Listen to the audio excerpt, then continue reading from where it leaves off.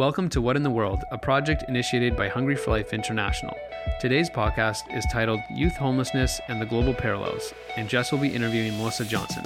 So grab your headphones, sit back, relax, and listen as we hear about the parallels between poverty and homelessness here and there. Hello, and welcome back to another week of the What in the World podcast, where we talk about all things to do with running a global nonprofit, and sometimes even local nonprofits. So today we have a special local guest here, all the way from Cyrus Center. We would like to welcome Melissa Johnson. Hi, Melissa. Hi, thank you for having me. Yeah, you're welcome. So a little backstory here. Melissa is a good friend of mine, and I roped her into this. I'm not sure if it was like pulling teeth or not, but either way, she's got a cold. She kind of sounds like a boy today. So I do. Yes. You More of a Melvin than a Melissa, for sure. Sorry, I threw that in there. That's okay. That's okay. So Melissa works for Cyrus Center, as mentioned, and you want to tell the world, because the world is listening. No, I'm just kidding. What do you do there? For sure. So I am the director at the Abbotsford Cyrus Center. I've been with the organization for 6 years now, in numerous different roles, but in the director role for the last year and a bit. Yes. Yeah.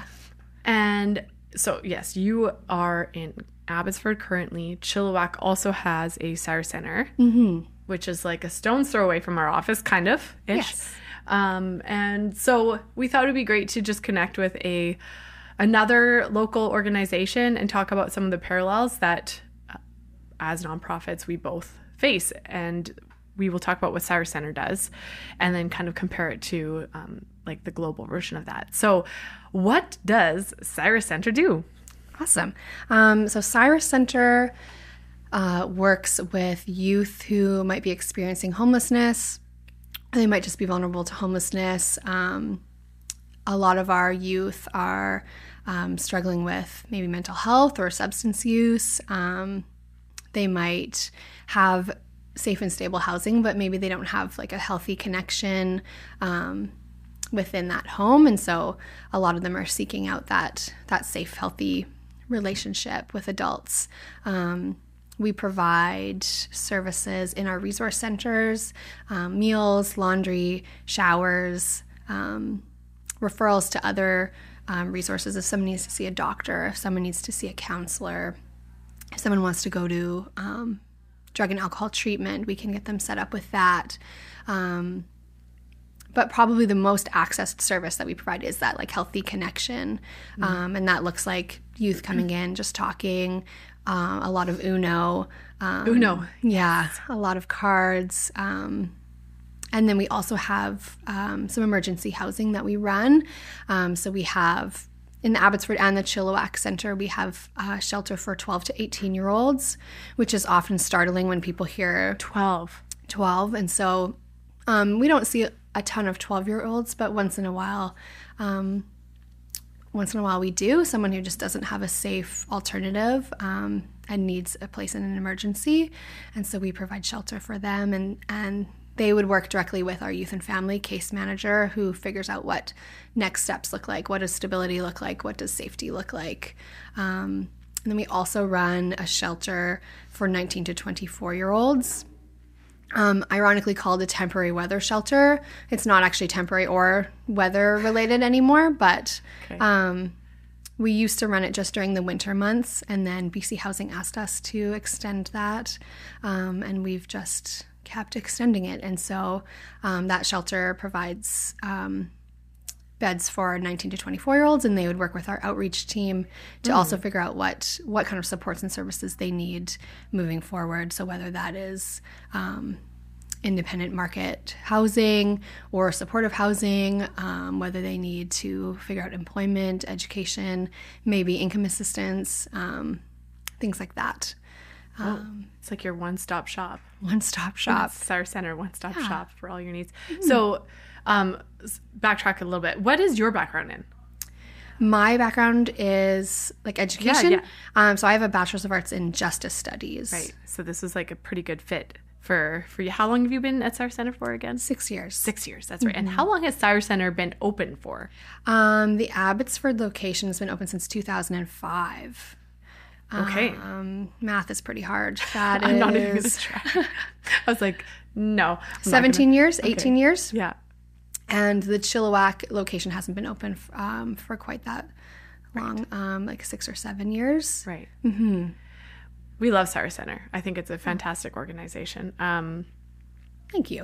So how many, like, give us some stats for a second here. Like, I want to paint our audience a good picture of what is the problem at hand that Cyrus Center is trying to solve. Mm-hmm. So how many youth are homeless? Like, what's the stat? Yeah. And youth homelessness is very different than adult homelessness. Should we differentiate that right now? Well, I just want to be clear, like, when I talk about homelessness, my expertise stops as soon as someone turns 25. Okay. I know about other services that in the community that are providing supports, but I just work with 12 to 24 years old. And things look a lot different. Sure, that's fair. So youth homelessness is weird because a lot of it is invisible. It's not a lot of, the stereotypical what you think of people sleeping in bus stops with their cardboard tent made. Like, it's couch surfing. Mm. If a youth is couch surfing, that's homelessness. Mm. We, at Abbotsford Cyrus Center in 2021, provided a shelter bed 2,490 times. Wow. So that is a lot. That's a big number. Mm-hmm. And these youth are perhaps like leaving an unsafe home. Maybe there's a relationship breakdown with parents or caregivers. They might have been homeless for a few years and doing the couch surfing thing, and that's finally, they've kind of come to the end of accessing that. They may have been street entrenched for a couple years. It might be a relationship breakdown with a partner. It could be a lot of different things that bring them to us. Mm-hmm. I read on, I think it was bchumanrights.ca, poverty in British Columbia alone is high. 1 in 10 residents live in poverty.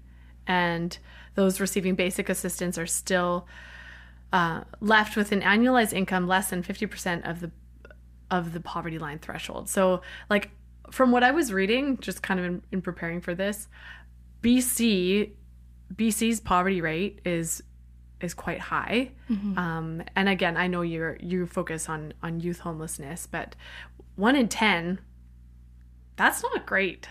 No, that's not a great score. No, that's a poor score. Mm-hmm. BC, do better. Yeah. Do better.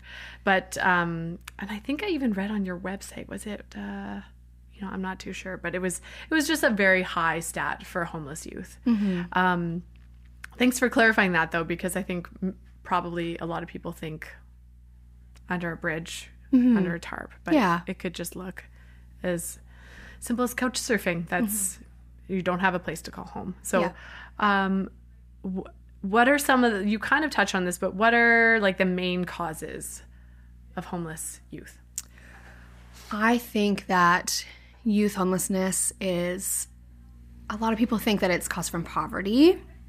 And I think that can be a contributing factor, absolutely. But I think that it is a community issue. Mm-hmm. I think that these youth don't have community where it's safe and supportive oftentimes. And it leads them into these situations that inevitably cause them to lose their housing. Hmm. Would an example of that be like a kid makes a decision a parent doesn't like and out they go? Like that? Is it as simple as that? Sometimes. Yeah. Sometimes it's that. Sometimes I think that families aren't equipped. I would argue that a lot of the youth that we see, their parents would have been Cyrus Center youth. Okay. If we existed then. I think there's a lot of people who just aren't equipped because they have their own struggles. They've got their own mental health, substance use, mm-hmm. poverty, mm-hmm. That it's really difficult for them to navigate when their children are involved in certain things, or they just don't have the capacity to navigate conflict well, that kind of thing. Yeah. Yeah, that makes sense. I was talking to a colleague about orphans. We deal with orphans, not so much homeless youth, but I mean, different. And she said that they categorize them into 3 different kinds. There's total orphan, there's partial orphan, and there's economic orphan. And like an economic is like the parent, like kind of the same, like parents just don't have the means or resources to provide for the child. And so it's just, they let them go, which is, it's sad. What makes a youth at risk? Do you want to, and can you kind of explain like are there categories of at risk? Is there like higher risk? Is there lower risk? Interesting. I don't know officially. Okay. That's a great question. At risk, I would describe at risk youth as at risk of some sort of harm. So we think of like on a track to safety, on a track to harm. So things like lack of healthy connection in the home, lack of mentorship. It could be your peer group. It could be mental health. It could be substance use. It could be the way relationships were modeled to you.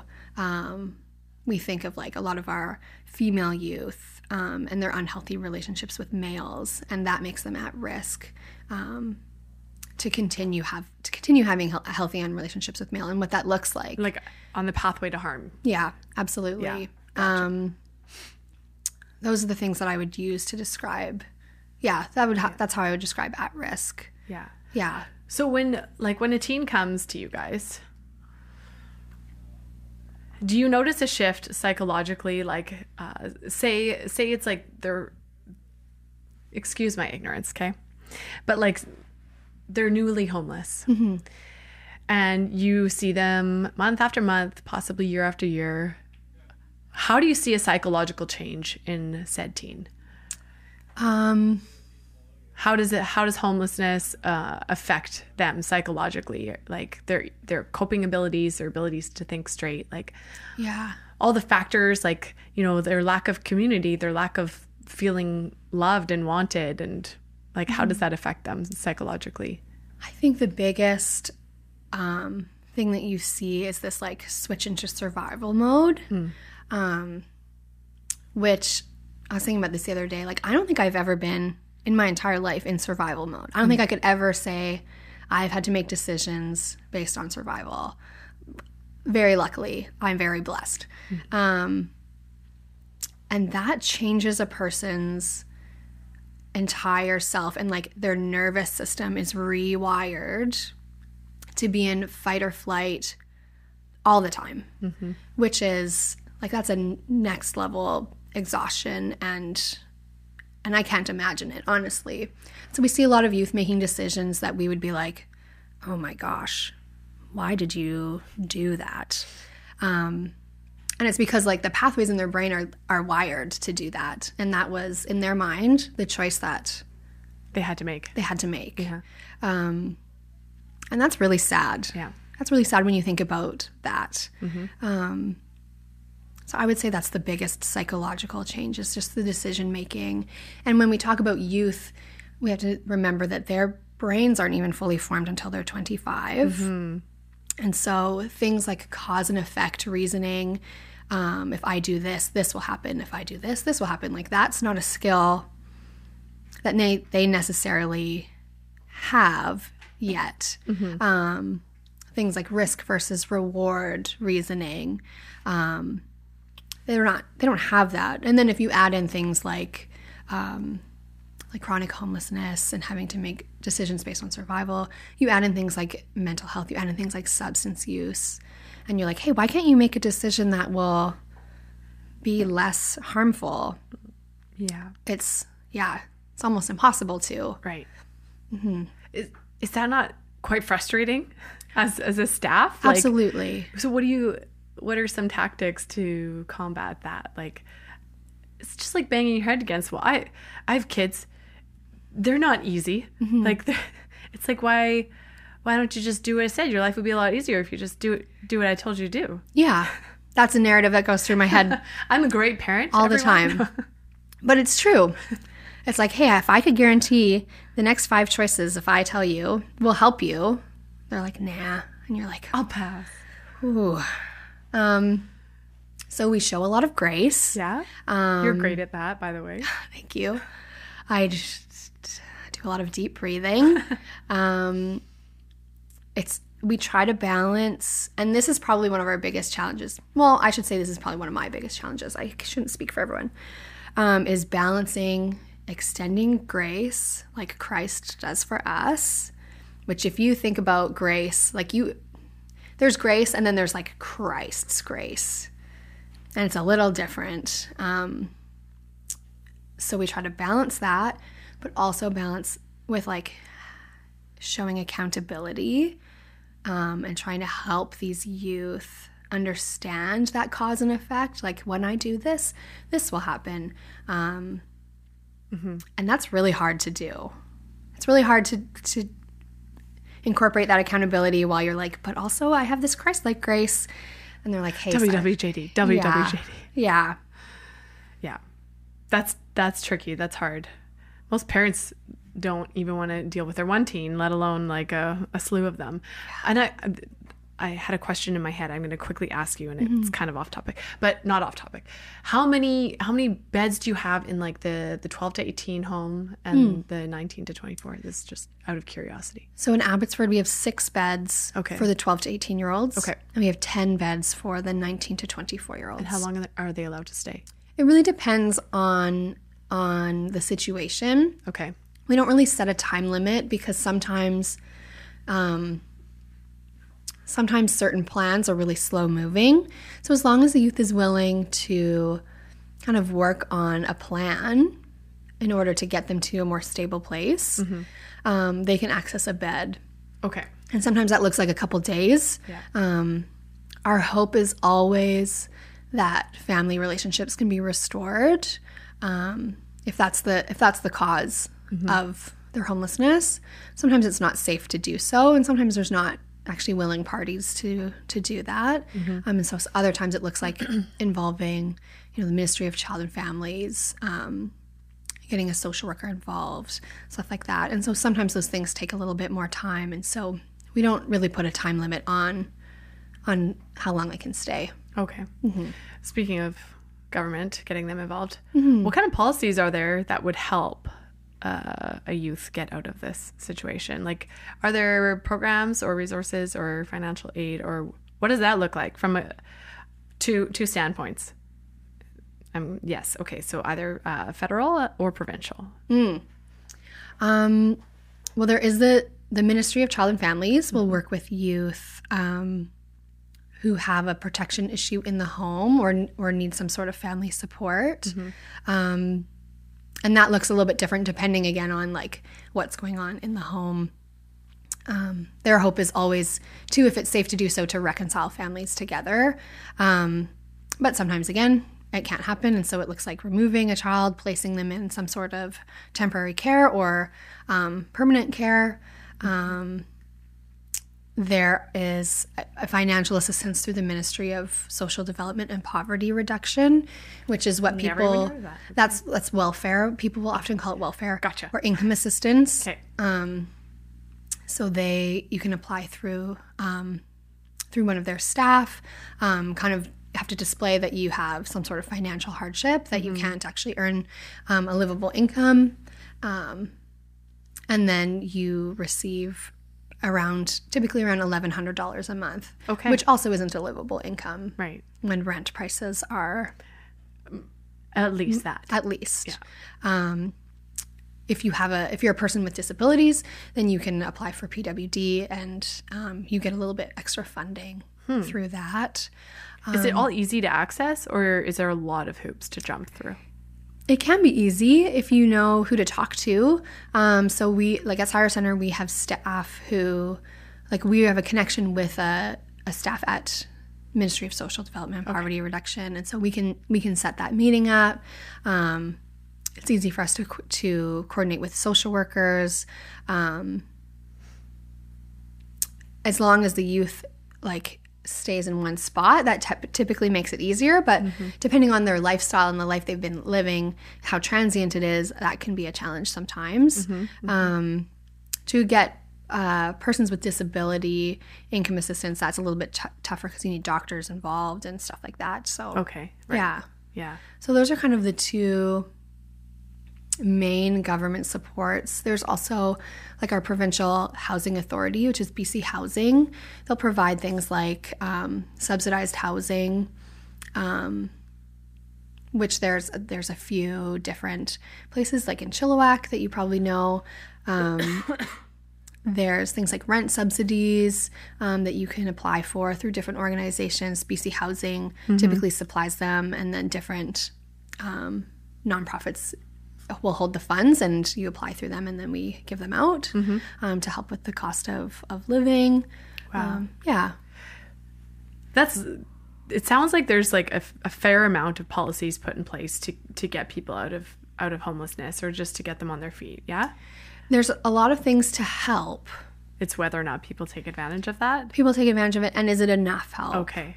And I was again talking to a colleague 10 minutes before you showed up, and we were talking about what kind of policies do most of our countries have in place, and they're like, none. I'm like, what do you mean none? They're like, nope. Kind of SOL, in Kenya and Uganda, there's some that old age pension, but you can hardly even get it. It's not easy to access. Or in Peru, they're like, yeah, we will help you out. We work with a people group called the Quechua people, and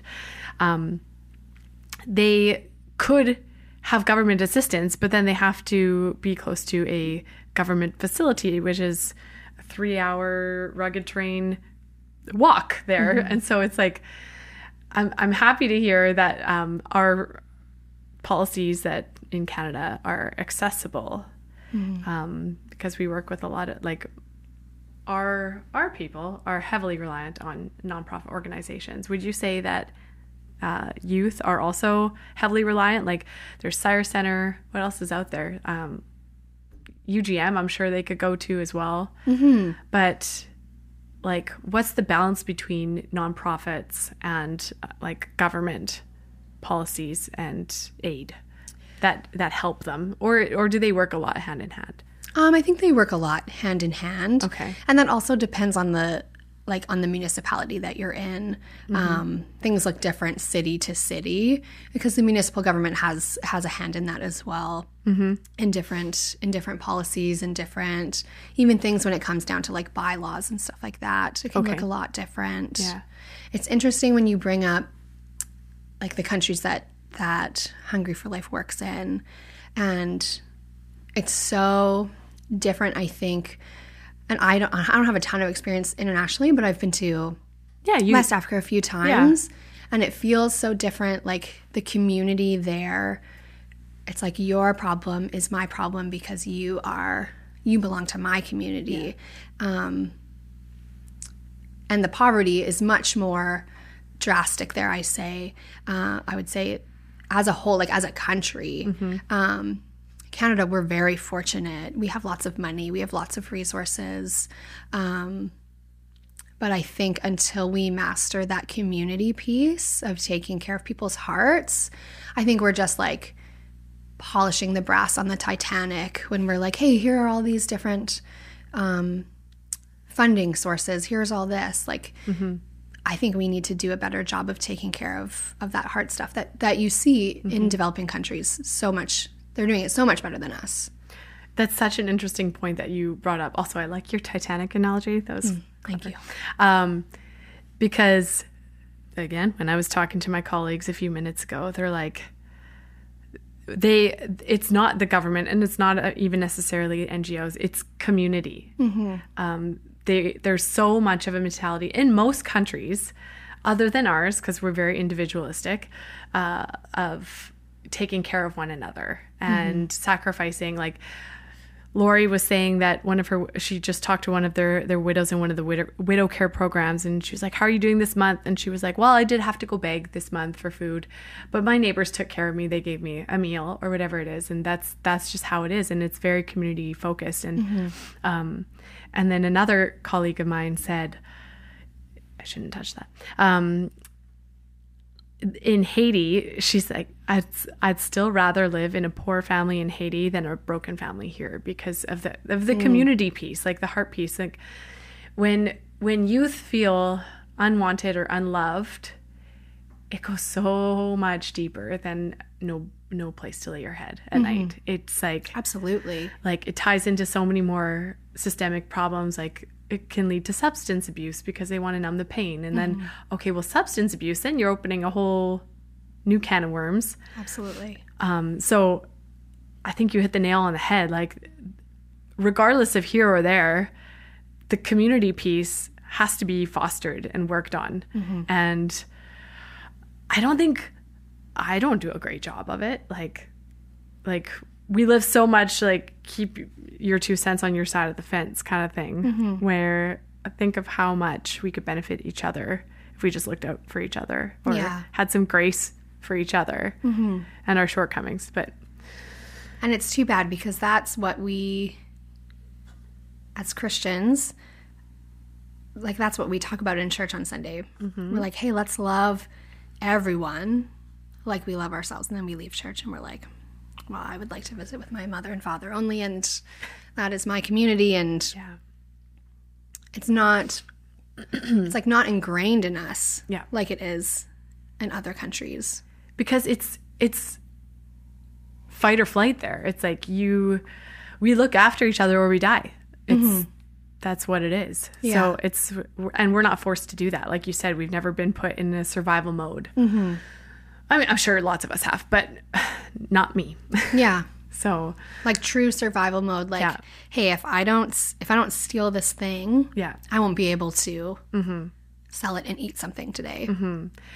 So like at Cyrus Center, you as staff, how do you tackle that community piece? You play Uno. That's great. Like what are some other ways that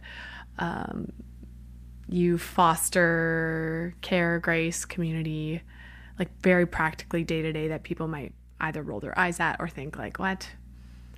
I think it's simple what we do. Okay. In a sense of like, we just want to be that safe place where youth can come and there is no judgment. And judgment and accountability are different. I'll clarify. There's definitely accountability for actions, but there's no judgment. There's no, hey, I'm gonna think of you differently because of this. We have such an incredible team of people who are like different puzzle pieces in these kids' lives. So we have volunteers who are like women in their 50s who are just like these compassionate, loving mother figures who just want to like make a grilled cheese and tomato soup for this kid who probably doesn't have that connection with their mom. Maybe doesn't even have a mom. That's amazing. We have like mentors and volunteers and staff in their 20s, these like university guys who are the perfect big brother to these kids who just long for that mentorship and that role model in their life, and they've never seen that. We have our morning staff who wakes the youth up every morning. He's 74. He's been there for, I don't know, 1,000,000 years. Serious? And he is just like this loving grandpa who just wants to make breakfast and wake these kids up. And like everyone fits a different need. Some people love talking, giving advice. Some people love listening. Some people love just giving a hug. Some people like it's incredible. Wow. And I think that youth just thrive off this like this genuine relationship. We're not trying to act a certain way so that we can slip a Bible into their like backpack on their way out. We are who we are. if they're interested in learning about why we're doing what we're doing, then we have the freedom to share that with them, which is really special. Yeah.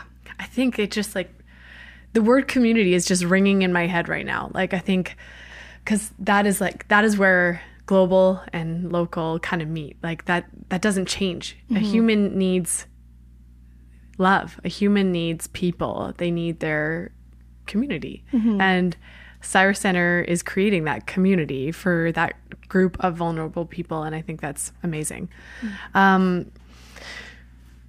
What is like the most immediate need of homeless youth? Like, I think there's always that argument of like teaching a man to fish. So lots of people, they don't, for us, I mean, it's like, don't give them a meal, give them a fishing rod, where it's like, well, if they're not alive to fish, they can't feed themselves. So we offer food as like an immediate need. And then we build relationship and build community, and then ask them where we want to take the development plan. Like, what for Cyrus Center is like the most immediate need? I'd say a lot of the youth coming in, like their immediate needs are shelter, food, laundry, showers, like those core, like basic needs. Yeah. Okay. Basic needs. And you can typically see like quite a difference in someone's mental health and nervous system when they go from not having those needs met to like a few days of having 8 hours of sleep, 3 meals a day, a shower. It can be quite calming for the nervous system. Yeah. So those are our immediate needs. Affordable housing would be a need of ours. Like, even when we have youth who are ready and able to live independently. Good luck, Chuck. It is. Oh, man. Like, what's rent these days? It's like $1,100, probably like your minimum. Right. Or you could rent a $600 room with no kitchen. Right. Or windows. Like, it's just, it's wild. Yeah. Okay. So that's a big need. Patience and grace, if we want to talk about non-tangible needs. And that's like our need. We need patience and grace, but also like the community needs to have patience and grace with youth. Yeah. Because like, unless we all as a community kind of pitch in and help, like the cycle will be perpetuated. And like, what are some ways that the cycle can break? What are some ways that kids can get out of homelessness? I think connection. Having that connection that lasts longer than just like, here's your meal. You are welcome here.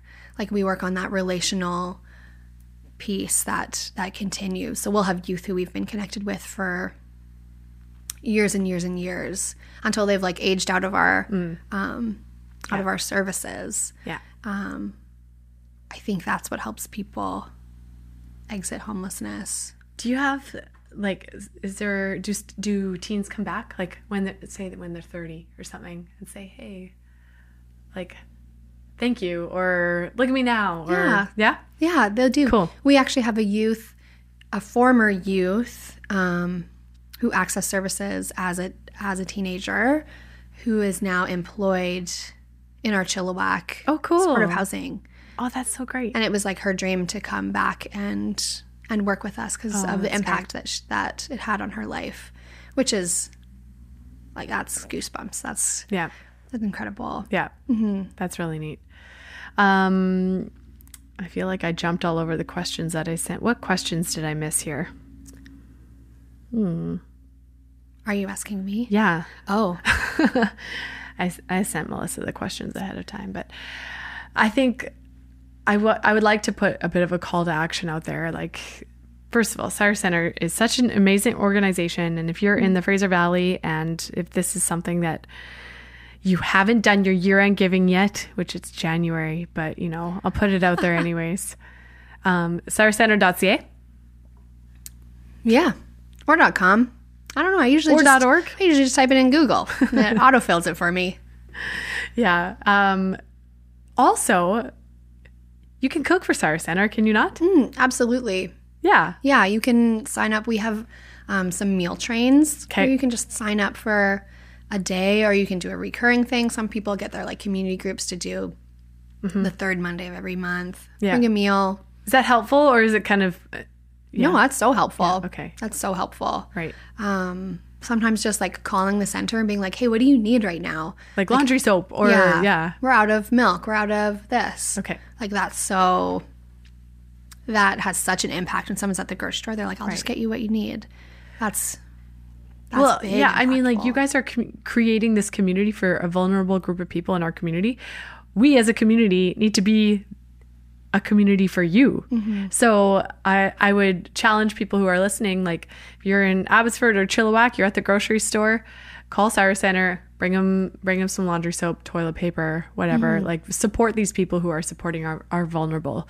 I think it's really important to do that. So if you want to get involved, like you're welcome to volunteer. Yes. as well. What are some other opportunities? If you think that that's something that you'd like to do, like you can talk to us about that, volunteering and like having kind of that hands-on approach to, or that hands-on kind of impact. Yeah, it's really, we always need volunteers and people who want to kind of like mentor and come alongside of our kids. Yeah. I think one of the biggest calls to action that I would say is just, it's not even related to Cyrus Center so much, but it's just like have that grace and patience with, particularly if you are parents of youth, and your children like bring friends over and you're like, this youth is questionable. Don't just like tell them they can't have this friend over, like get to know them. Great point. Get to know your kids' friends and where they come from and like what their home is like. And if they need, like you could have an opportunity to be such a mentor to your kids' friends. That would be my biggest thing. Yeah. Great point. Creating that safe place for kids who know they can come, no judgment, feel loved. Yeah. That's great. Hey, thanks for coming. Thanks for having me. It was quite interesting, like even just preparing for this podcast and talking around the office and talking to you, like seeing the parallels and like the commonalities between what you do and what we do. There are some. Like people might not think it or see it, but it boils down to like basic human needs of relationship and community. And I think that's what Christ calls us to do. Absolutely. I know that's what Christ calls us to do. So it's kind of cool to see like, boiled down, we're still working for the same God, the same kingdom, the same end goals. So thank you for coming. Thank you for having me. Yeah. Hey, come back anytime. All right. And, well, that's all. That's all I got for you. Okay. Okay. Bye.